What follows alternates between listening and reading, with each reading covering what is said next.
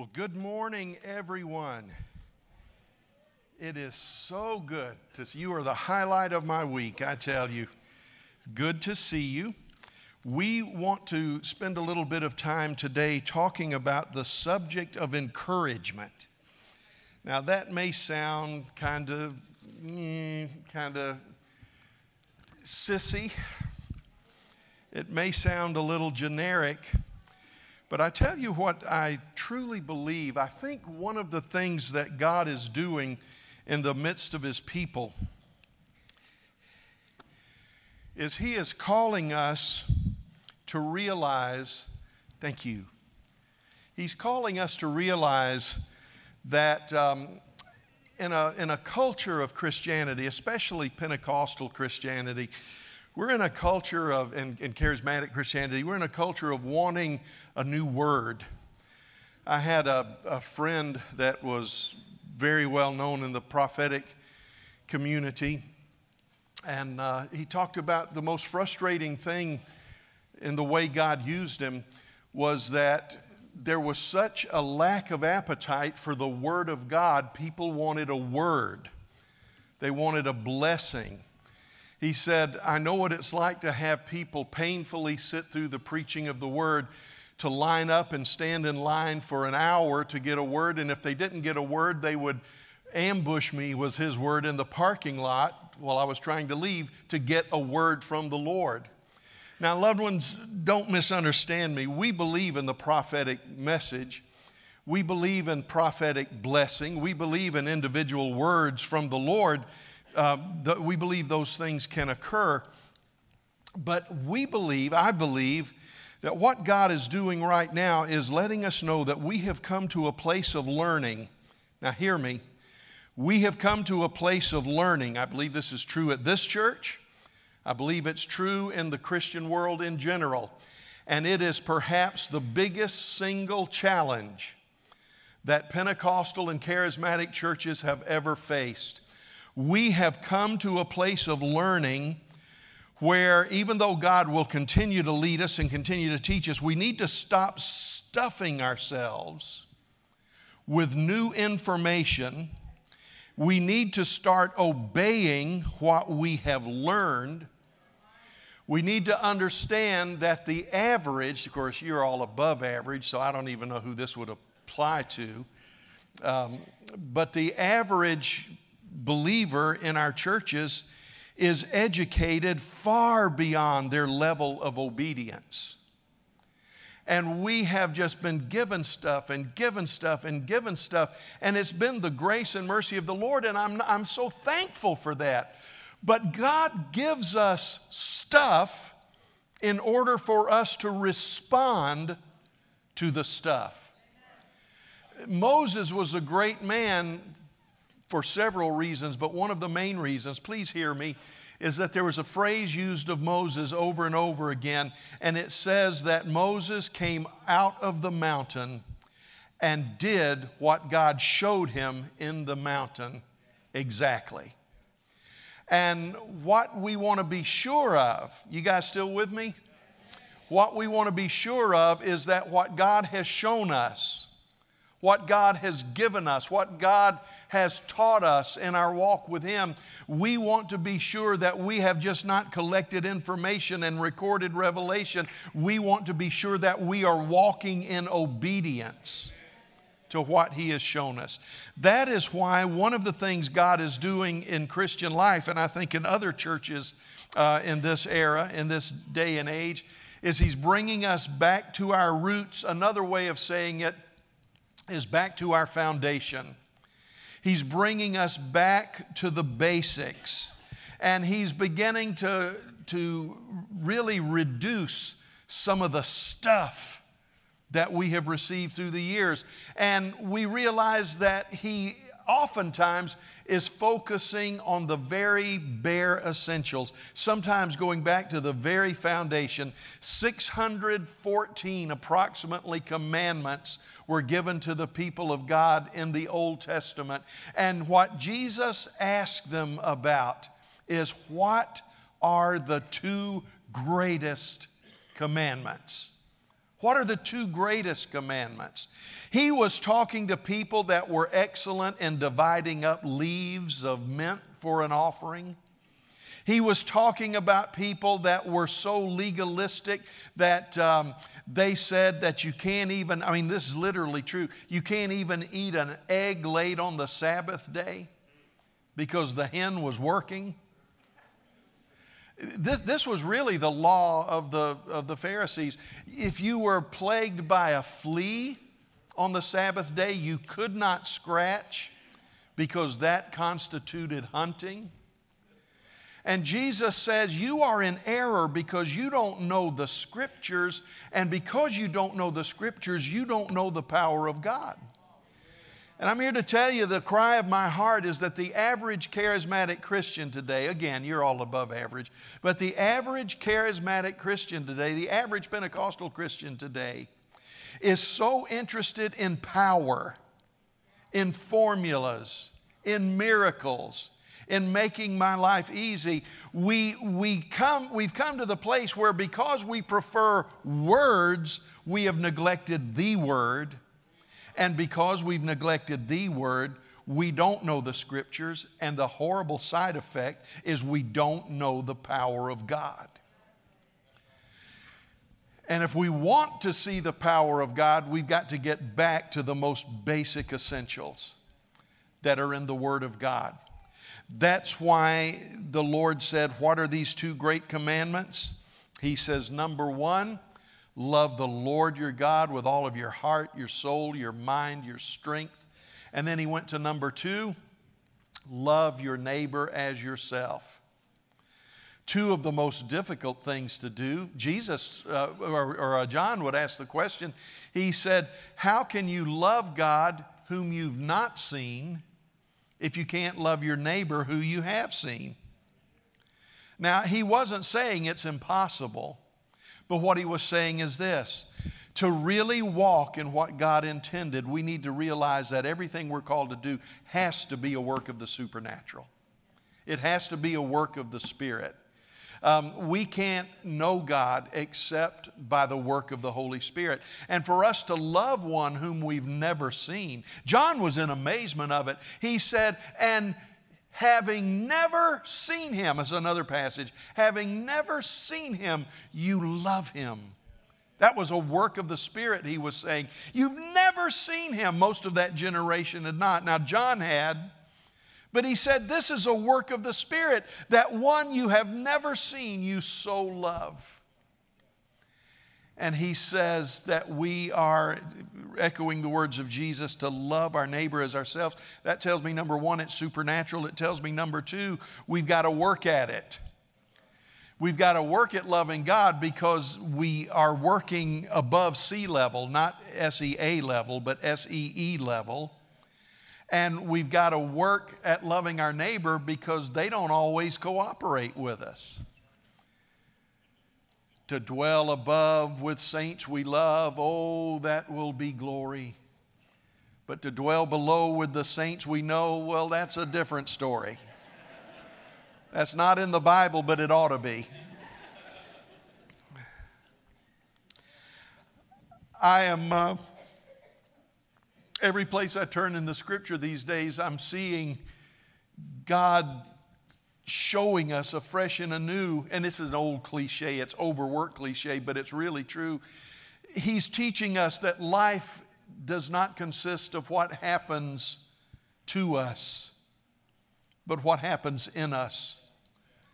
He's showing us that our reaction and our response is the big question today. The biggest question we're facing today is, how will we respond to what life deals with us?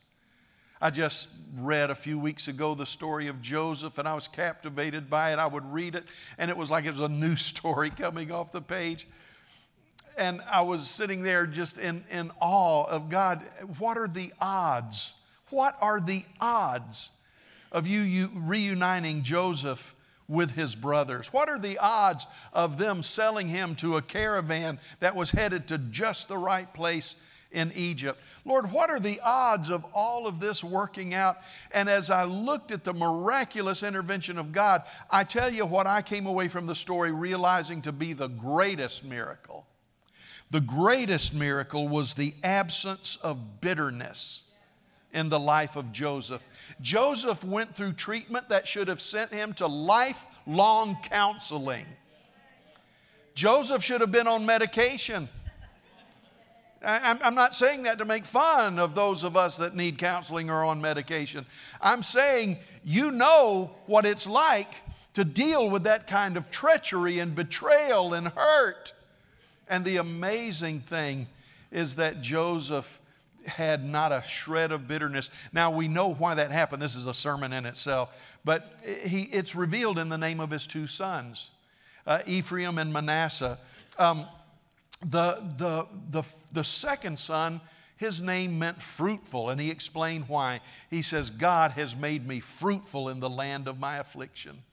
Isn't that what we all want? When we look at life, we look at the affliction, we look at the difficulty, we want to say, God has made me fruitful. And we all want to have a child named Fruitful.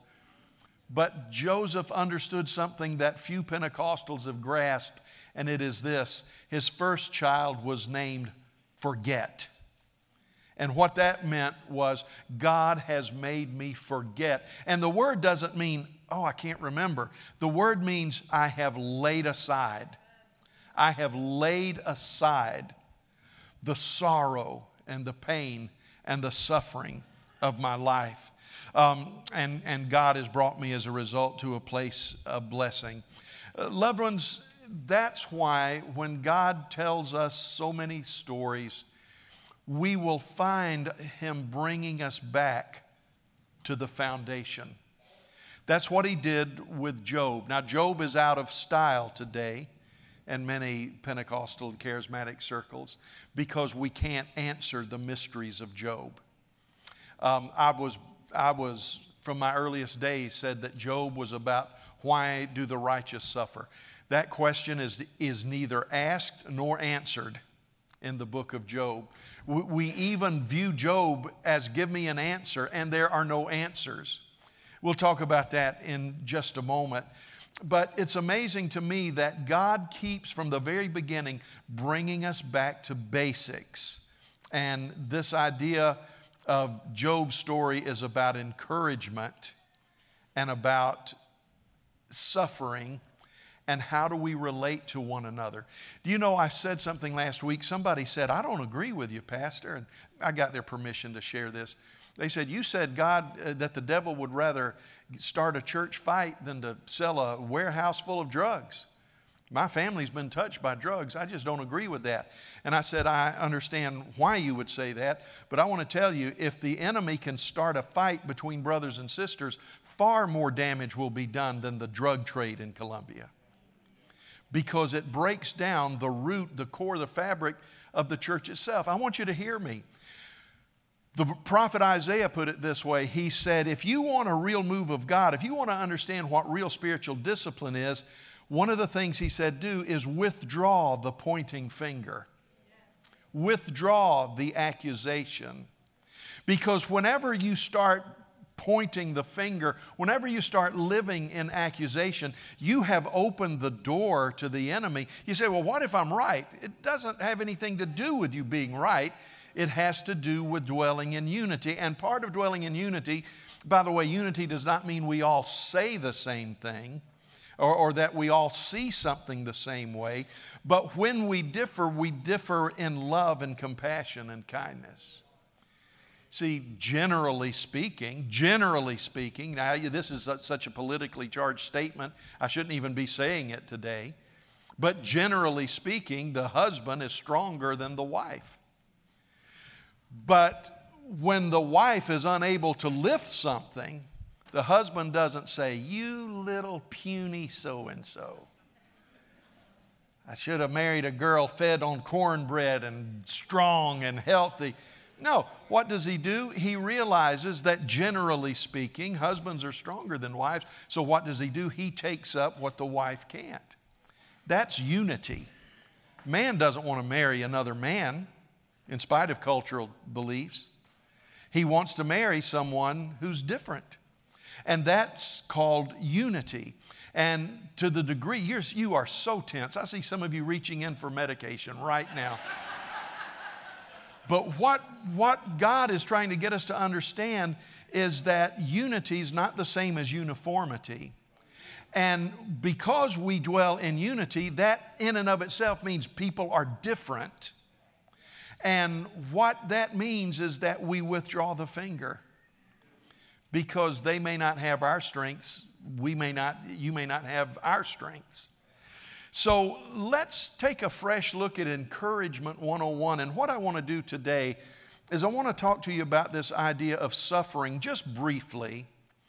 But more than the idea of suffering, I want to talk to you about how important it is for us to learn to serve one another. Because I'll tell you, the greatest test Christian life will pass or need to pass in the coming days is not who has the most fire, is not who has the right method, who has the right discipline. The thing that the church must pass in the days ahead is how deeply can we love one another. Now, I know it sounds hokey, but that's one of the final, most difficult tests. How much can we love one another? And we'll find ourselves constantly judgmental if we don't learn that lesson. We'll find ourselves constantly criticizing if we don't find that answer. We'll find ourselves eventually dismissed by our brothers and sisters because nobody wants to live in that negativity that's born from a driven for perfection kind of a mindset. There was a man, it's a long text today, but just bear with me. There was a man in the land of Uz whose name was Job. And that man was blameless and upright, one who feared God and turned away from evil. There were born to him 7 sons and 3 daughters. He possessed 7,000 sheep, 3,000 camels, 500 yoke of oxen, 500 female donkeys, and very many servants, so that this man was the greatest of all the people of the East. And by the way, we know that this story took place at least in the time of Abraham, probably earlier. We know that because of the names of the people groups and the units of money that were described. They were unique to that period of time. Now, it's about in the middle of the Old Testament, but it's not there chronologically. It's there because it's wisdom literature. But the story of Job, other than Genesis 1 through 6, may very well be the earliest story we have in the Bible, okay? His sons used to go and hold a feast in the house of each one on his day. Boy, I love this. Family meals. You know, they just rotated from house to house. They were a close-knit family, a loving family. And they would send and invite their sisters to eat and drink with them. And when the days of the feast had run their course, Job would send and consecrate them, and he would rise early in the morning and offer burnt offerings according to the number of them all. For Job said, "It may be that my children have sinned and cursed God in their hearts." This God, Job did continually. In Pentecostal and charismatic circles, this has been pronounced as unbelief in Job's heart. He's just worried that his children might have sinned. That is not the context of Scripture. That is not remotely the meaning of this verse. It was given to show how Job feared God and prayed for his children as a godly man would do. And he said, even when I'm not with them, I'm going to be praying for them. Okay? Now there was a day when the sons of God came to present themselves before the Lord, and Satan also came among them. Sons of God does not always mean angels, but there are places it apparently does. This is one of them. And the Lord said to Satan, "From where have you come?" And Satan answered the Lord and said, "From going to and fro on the earth, and from walking up and down on it." And the Lord said to Satan, "Have you considered my servant Job?" Now, I've always been afraid that the devil would bring me up to God. But God brings Job up to the devil. That there's none like him on the earth, a blameless and upright man who fears God and turns away from evil. Then Satan answered the Lord and said, "Does Job fear God for no reason?" See, there's the accusation of the enemy. Yeah, he serves you, but there's a reason that he serves you. "Have you not put a hedge around him and his house and all that he has on every side? You have blessed the work of his hands. and his possessions have increased in the land. But stretch out your hand and touch all that he has, and he will curse you to your face. The core in this, perhaps one of the earliest stories of the Bible, is this. Satan says it's unthinkable that a man will serve God for any other reason other than God blesses him. Remove the blessing, he will curse you. And the Lord said to Satan, behold, all that he has is in your hand. Only against him do not stretch out your hand. So Satan went out from the presence of the Lord. Now there was a day when the sons and daughters were eating and drinking wine in their oldest brother's house. There came a messenger to Job and said, the oxen were plowing and the donkeys feeding beside them. And the Sabaeans fell upon them and took them and struck down the servants with the edge of the sword. And I alone have escaped to tell you. While he was yet speaking, there came another and said, the fire of God fell from heaven and burned up the sheep and the servants and consumed them. And I alone have escaped to tell you. And while he was yet speaking, there came another and said, the Chaldeans formed 3 groups and made a raid on the camels and took them and struck down the servants with the edge of the sword. And I alone have escaped to tell you. While he was yet speaking, there came another and said, your sons and daughters were eating and drinking wine in their oldest brother's house. And behold, a great wind came across the wilderness, struck the 4 corners of the house, and it fell upon the young people, and they are dead. And I alone have escaped to tell you. Now forget the sheep, forget the cattle, forget the herds. He's lost 10 of his children and their spouses. Then Job arose and tore his robe and shaved his head and fell on the ground and worshiped.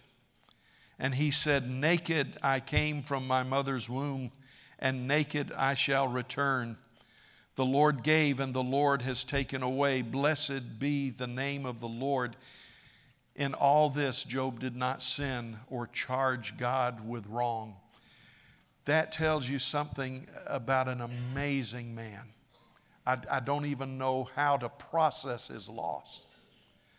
But in all of it, he did not sin or charge God with wrong.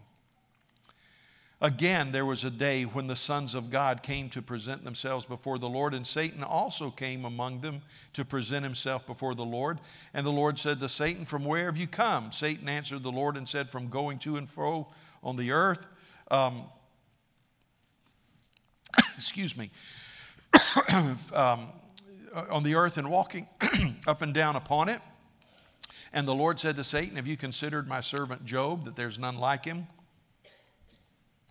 in all the earth, a blameless and upright man? Verse 4, Satan answered and said, skin for skin, all that a man has, he will give for his life. See, he wants to up the ante. I think Satan made a couple of mistakes. Number one, don't assume that a man's own body means more to him than his children. So Satan's logic begins to break down already. Stretch out your hand and touch his bone and his flesh, and he will curse you to your face. And the Lord said, he's in your hand, only spare his life. So Satan went out from the presence of the Lord and struck Job with loathsome sores from the sole of his foot to the crown of his head. Scholars say this sounds like a black leprosy. It was the most destructive, the most invasive. You would end up losing eyelids and lips and nose and ears and fingers and toes, and eventually the limbs themselves. From the sole of his foot to the crown of his head, he took a piece of broken pottery with which to scrape himself while he sat in the ashes.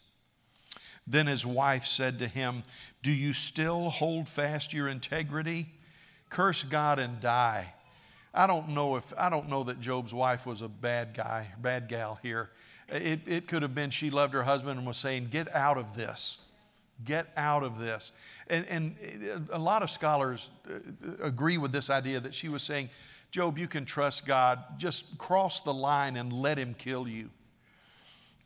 But he said to her, you speak as one of the foolish women would speak. Shall we receive good from God, and shall we not receive evil? In all this, Job did not sin with his lips.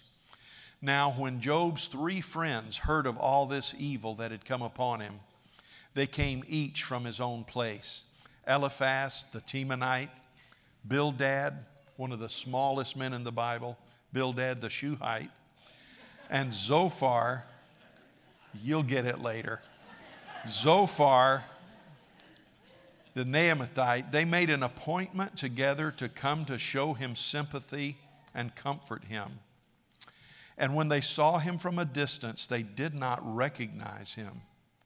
And they raised their voices and wept, and they tore their robes and sprinkled dust on their heads toward heaven. And they sat with him on the ground 7 days and 7 nights, and no one spoke a word to him, for they saw that his suffering was very great. There's a couple other passages that are just there for your reference. Now let me give you 4 disclaimers very quickly, 4 statements. I've mentioned the first one briefly. It has been said the theme of Job is, why do the righteous suffer? However, as I've said, that question is neither asked nor answered in Job. It's alluded to in the conversation, but it's not answered. The issue was whether a person could and would serve God when life is unfair. You need to understand this. There are as many whys at the end of the book as there are at the beginning of the book. You say, no, we know what happened. God, the devil came to God twice. We know that. And eventually Job would know that. But we don't know when. We don't know when that was made clear to Job. The second disclaimer that I want to give you is that Job was not perfect, nor were some of his reactions to life or to his friends.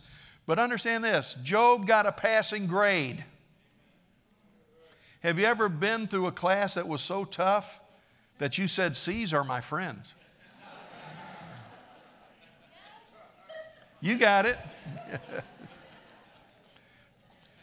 Passing grade. Number 3, his friends picked up on Job's tendency. Now, Job stumbled. He had a tendency to blame his problems on injustice, and there's a lot of injustice in the world. He blamed it on insensitivity of his friends. And loved ones, there will be a time when you need a word, or you need a touch, or you need a hug, and that's the exact opposite of what you get from your friends, insensitivity, or even inscrutability. There were questions that could not be answered. As one theologian said, he said, Job tried with all of his effort, but he never could unscrew the inscrutable. He never could figure out what was going on. But his friends piled on Job when he was at one of the lowest places imaginable. That's why when people go through a tough time, they tend to pull away from church, is not because we do anything wrong necessarily, but the probability is they've been done wrong by friends. And they're afraid to open their hearts and be vulnerable to friends, whether it's in church or work or wherever it is. And number 4, we need to understand this. We do not know how long it was before God revealed the truths of the test to Job. Now, we assume that he did because it's part of the narrative. But we assume, and I think rightly so, that Job did not understand why all of this happened until long after he had passed the test and prayed for his friends and received the blessing of the Lord. Now here's the story. Other than the part we just read, first couple of chapters, the account begins with Job's lament. Don't get me wrong, Job was not stoic. He would say things eventually like it would I curse the day I was born. It would be better had I never seen the light of day. Now he defaulted to worship because sometimes pain is so difficult. That's all you can do is default to worship. That's not cowardice. That's not naivete. That's not a simpleton's mind. A wise person realizes that sometimes suffering is so great that it is beyond explanation and it is beyond understanding. The back and forth between Job and his friends lasts from chapter 4 until chapter 37. Now, in chapter 38, God says, I've had all this I can take. And God begins to speak in chapter 38 and 39 and 40 and 41. And God puts everything in perspective. God vindicates Job, but we still don't know the whys. And in chapter 42, Job repents. Job prays for his friends who were also told to repent. And God began to bless him with double the number of herds, and everything that he had was doubled. And he had another 10 children. Now, God didn't give him 20 children, because even though this is hard theology for us to grasp at this point in Job, the Old Testament saints understood that when a loved one goes by way of the grave, they're not lost to us. So God did double his children, but only by replacing them, because there were 10 in the presence of the Lord and 10 now with Job. Now let's be sure we understand Job. This is number 3 on your outline. He was a man righteous on a par with Noah and Daniel. You look at the passages that I included, Noah, Daniel, and Job are considered men of the same moral caliber. He was brought to the forefront by the Lord himself. You know, I can envision, now this isn't the way it happens, but I can envision the devil saying, Lord God, have you considered your servant Stephen? And my mindset goes to the Lord saying, Stephen. I don't believe he treats us that way. But Job was brought to the attention of the devil. I tell you what I believe about Job. He was a special target of hell, specifically targeted by Satan himself, a realm few of us have ever traveled. Loved ones, I know what it's like to be attacked by the devil. I know what it's like to be the focus of the devil's attention, but I don't believe I've ever been the direct attention of Satan. I'm not worthy. Boy, that sounds like I'm giving him worth. I'm not important enough, in my opinion, to be warranting the attention of the devil himself, of Satan himself. I'm a nobody that's just relegated to demons and church members and neighbors that I've had, you know. Guys, you know I'm teasing. I'm just trying to lighten you up. I'm just trying to lighten you up. You know I love you. I'm just playing. But I think you understand what I'm trying to make. What I'm trying to say is that he was in there's Jesus and who knows how few others have been the direct attack of Satan himself. Job was like that. Now let's look at his friends. They come to him, and it was a great journey to come. They did 3 things right. Now remember, we're talking about not only a man suffering, but how do we help people that suffer? What did they do right? Number 1, they came to him. They came to him.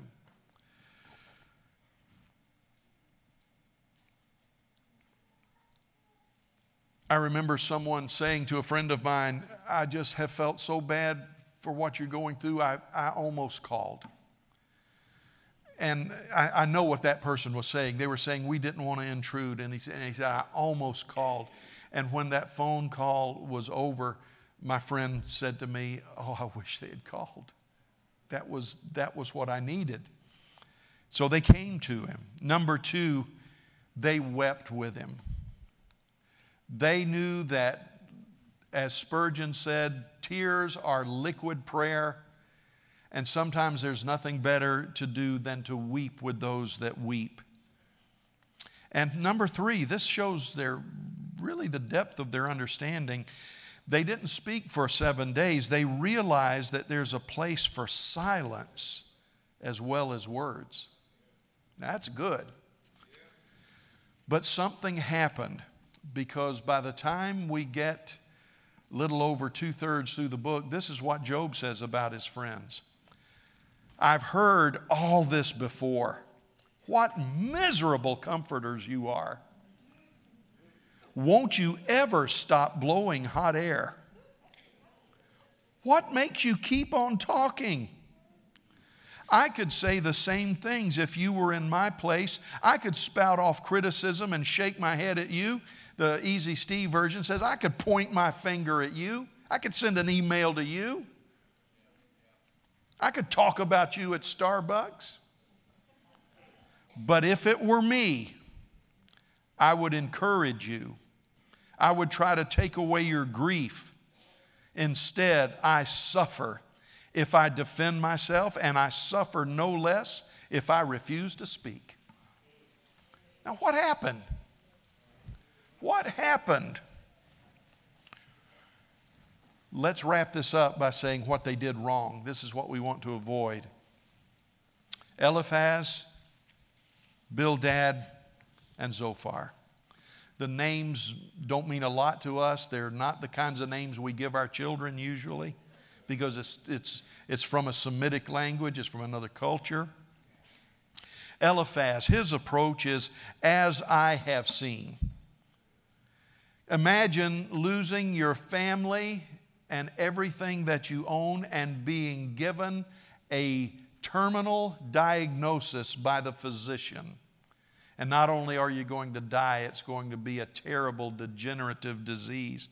And someone sits to you and says, well, let me tell you what I've seen.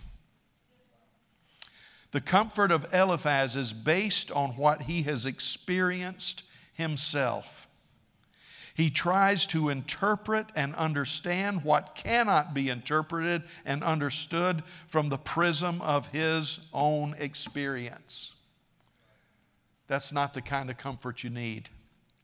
Stop and think, he says. Do the innocent die?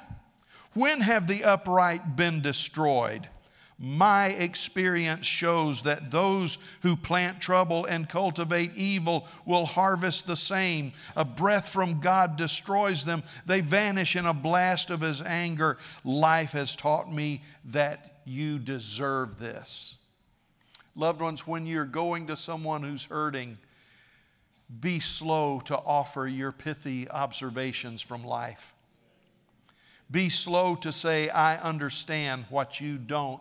He was saying, Job, you've won all these Chamber of Commerce awards, but everybody knows what the real you is like. This doesn't happen to men that are truly innocent. But you have to ask the question, was Job really that bad? And the answer is an emphatic no. He was really that good. He was a faultless man. So the scene shifts to Bildad, little fella sitting around the fire. He says, God does not pervert justice. Now the first one says, what I have seen, you deserve this.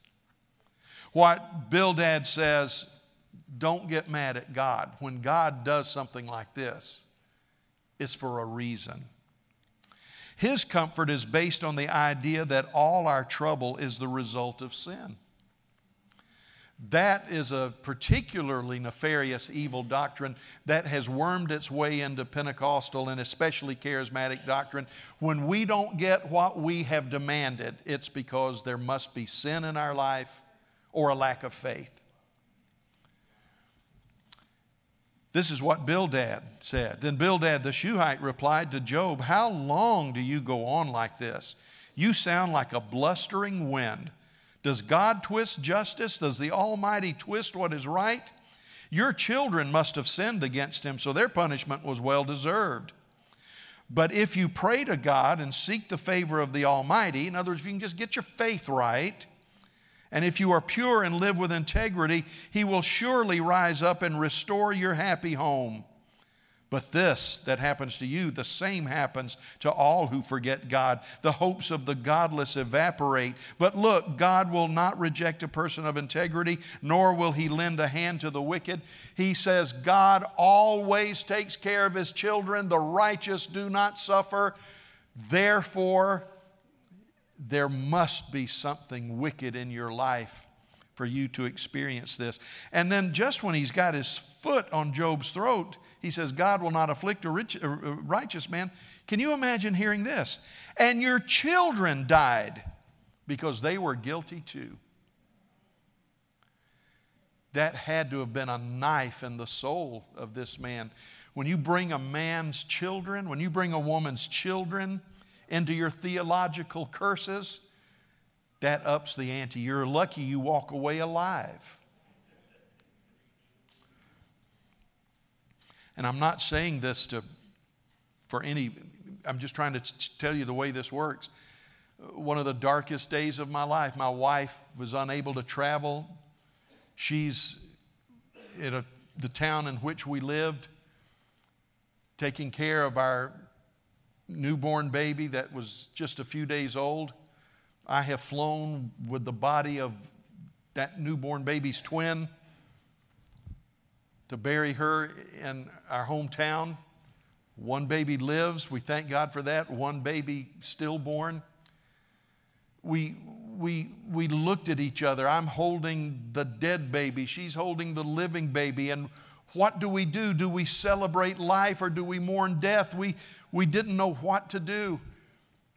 And as I was in Florida burying our little one at our Sunday night service in our church, a man stood up in the altar as the church was called to pray for us and said, "This is just the beginning of what God," one person said allow, one person said do. "This is just the beginning of what God will allow or what God will do to this man because of his sin."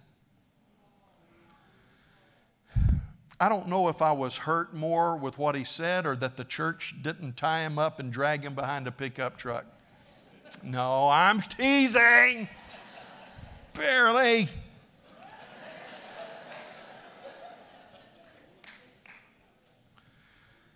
But when I heard about that, they didn't tell me about it for weeks, but when I heard about it, my mind went to Bildad.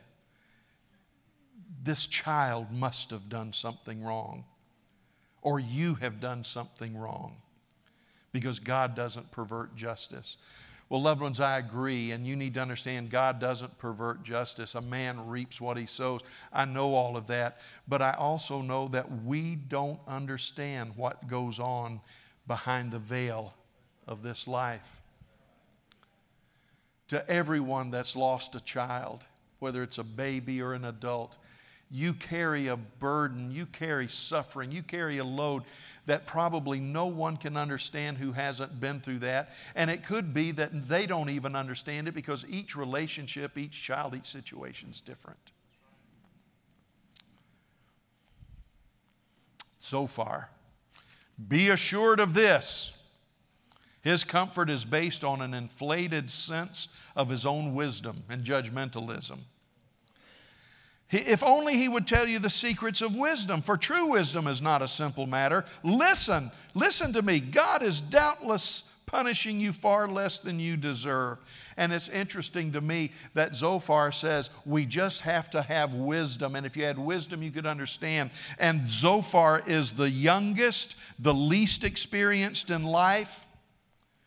He's still wet behind the ears, but his catchphrase is, now understand this. Know this. Reminds me of something a preacher said, arrogance is ugly, particularly among the young. And Zophar was a man who lacked the experience to understand much of anything. But he came to this conclusion: you can be sure of one thing, your suffering is less than you deserve. You say, God, that's no wonder Job said what he did about his friends.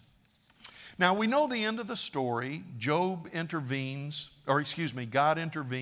He vindicates Job, but now he corrects Job for his self-pity and for his accusation of his friends.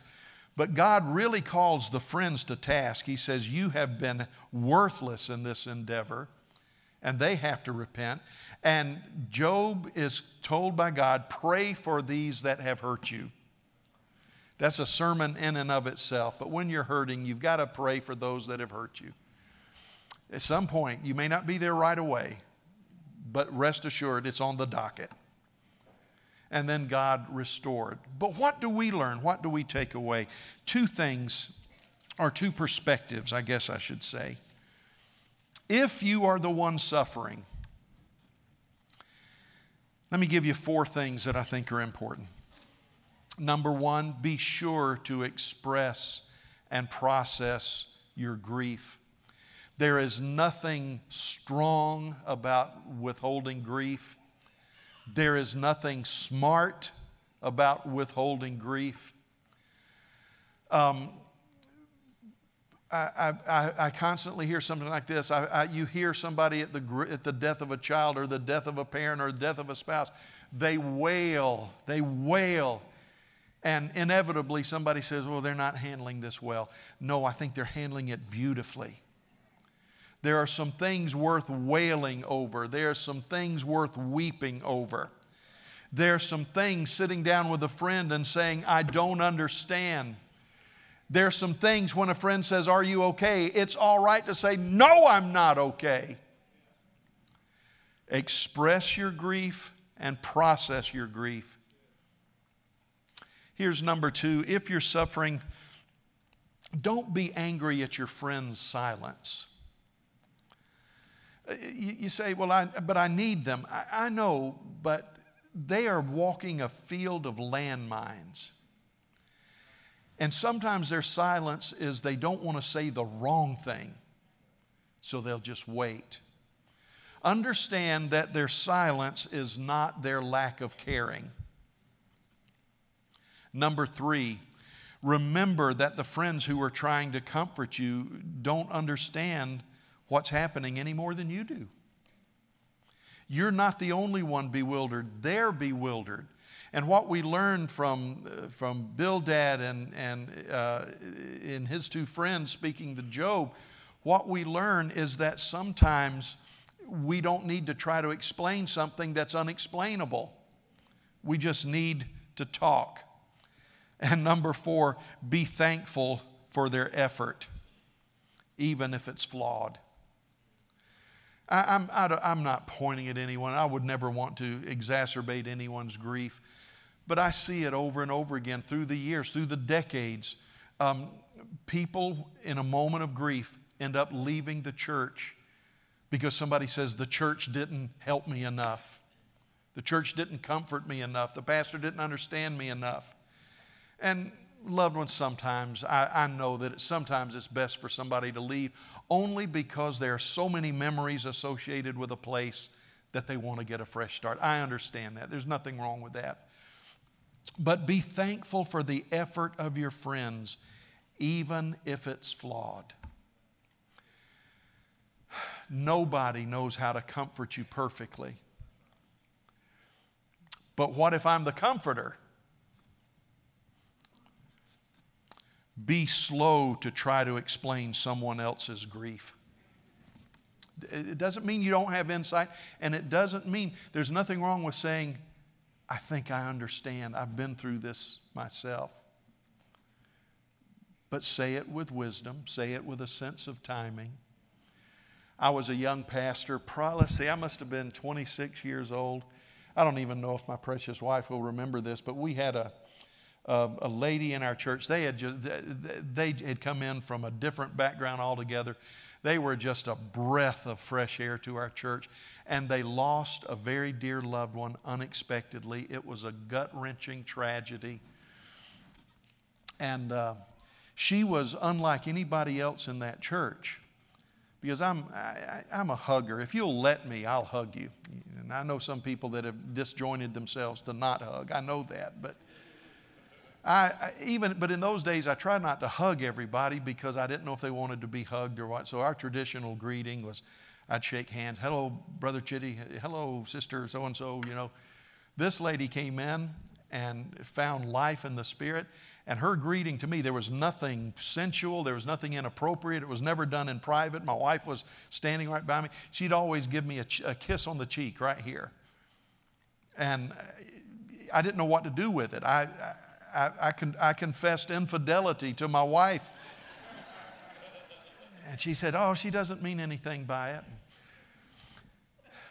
But that was just from Sunday to Sunday. And when she experienced this death, I said, oh, Lord. She wasn't that much older than us. Probably, I'm guessing, maybe mid-30s.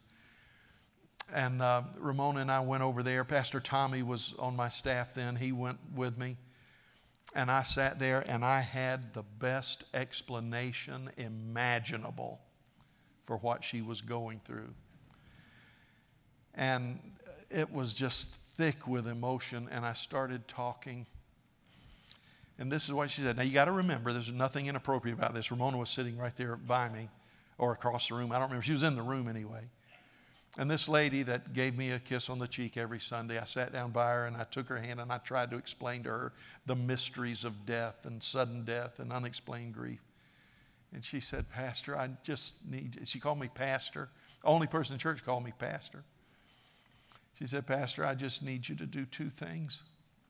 And I said, okay, whatever it is you need. I thought maybe she needs me to explain more. She said, number one, would you just put your arm around me? And I said, sure. And then she looked at me and gave me her traditional kiss on the cheek. And she said, would you please just shut up? And the fount of wisdom is being rebuked. She apologized for it later. Her husband apologized when we left the room. He said, we don't usually tell pastors just to shut up. But when she talked to me later, she said this. She said, week after week, you teach me about God. You've put a reservoir of faith in my heart. I don't need a pep talk. I just need somebody to hold me. So be slow to try to explain someone else's grief. The time may come.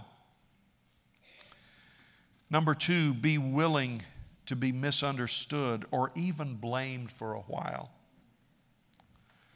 When people have suffered grief, I've been given questions that can't be answered. And when I know what it's like, you do too, to offer comfort that is rejected categorically. Even foolish statements by the person that's hurting. That leads me to the third thing. Be willing to let your friends who suffer be human. I have found that the most devout Christians will often say or do things they don't mean. And it will pass. And you need to let them be human. Now, Pastor, what do we do with this? Loved ones, I want you to understand, God has enrolled every one of you. You may not have gotten a letter yet, but God has enrolled every member of the Christian Life family in a graduate school. It's a graduate school of suffering, and He's teaching us how to respond while we're suffering and how to help those who are suffering. I know this it can sound harsh. I don't mean it to. It can sound judgmental. I don't mean it to. And God had to work me through this before I could understand how to even begin to articulate it. But God is trimming the fat out of our lives. And if you're going to advance, can I tell you what you need to do? Just please shut up. Shut up trying to judge everyone. Shut up trying to judge yourself. Shut up trying to figure out all the mysteries of life. We're still pilgrims. And we're still looking for a city whose builder and maker is God. And we are doing everything in our power to make this city our home. So we're trying to make this city have no question marks, have no mystery. We're still trying to make this city be occupied by people that are faultless and just like me. Loved ones, we are passing one of the final tests. Can we dwell in the city that God has given us, live with each other, loving each other as ourselves, loving God with all of our heart, while keeping in mind there's a better city coming? This isn't for the neighborhood. This isn't for any other church. This is for us. This is for family talk. In this world you will have tribulation, but be of good cheer, for I have overcome the world. Father, this is one of those messages you give me where I don't have an altar call with it. But I believe you're trying to help us. I believe you're trimming this church. I hope that trimming doesn't involve people. That's not what I'm talking about. But you're trimming what we've tried to bring in and make a part of our expression. God, forgive us. God, thank you that a church member that loved me more than life was able to say, I need your hug, but I might not need your words right now. Father, help us to learn what Job's friends did right and help us to shun what they did wrong. In Jesus' name. Would you stand with me, please, as we're dismissed today? And our ministry teams are coming to the altar area. They're here to pray for you if you are sick and you need to be anointed and prayed for. They're here to pray for you if you don't know Jesus as your Lord and Savior. If you have questions about following Him, I want to tell you there are men and women that will be up here at the front and they know how to pray with you. They know how to minister to you. There's no need to leave today not sure of your relationship with God. These ministry teams would love to pray for you. If you are here and you just say, Pastor, I want to be part of the solution, not part of the problem. I want to help people. Can I tell you this? What God may be doing to help you get started in your graduate program, God may put a name or two on your heart. And you'd say, Pastor, in the next 2 or 3 weeks, I'm going to ask God to help me know how to help those people. Maybe I've stayed away because I'm clueless. Maybe I've not said anything because I don't want to say the wrong thing. But Pastor, I want to remember that sometimes they just need us to come. Sometimes they just need us to be with them. Sometimes they just need us to listen. But Father, with your help, you're bringing us through this school because you want this to be a house of healing. Can I tell you what the Lord spoke to me, loved ones? I don't say this arrogantly. The Lord spoke to me and said, you have been praying for decades for this to be a house of healing, but you've prayed amiss. And naturally, I was baffled. I've prayed amiss. You've prayed for this to be a house of miraculous healing.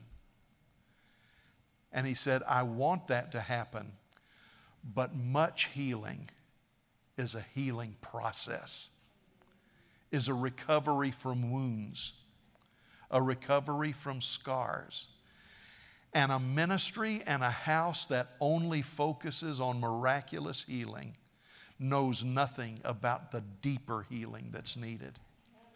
So I'm asking Him for both. I'm asking Him for both. If you need to go, then go with the blessing of the Lord today. I love you so much. Don't forget our groups tonight, prayer meeting at 6 over in Brown Chapel.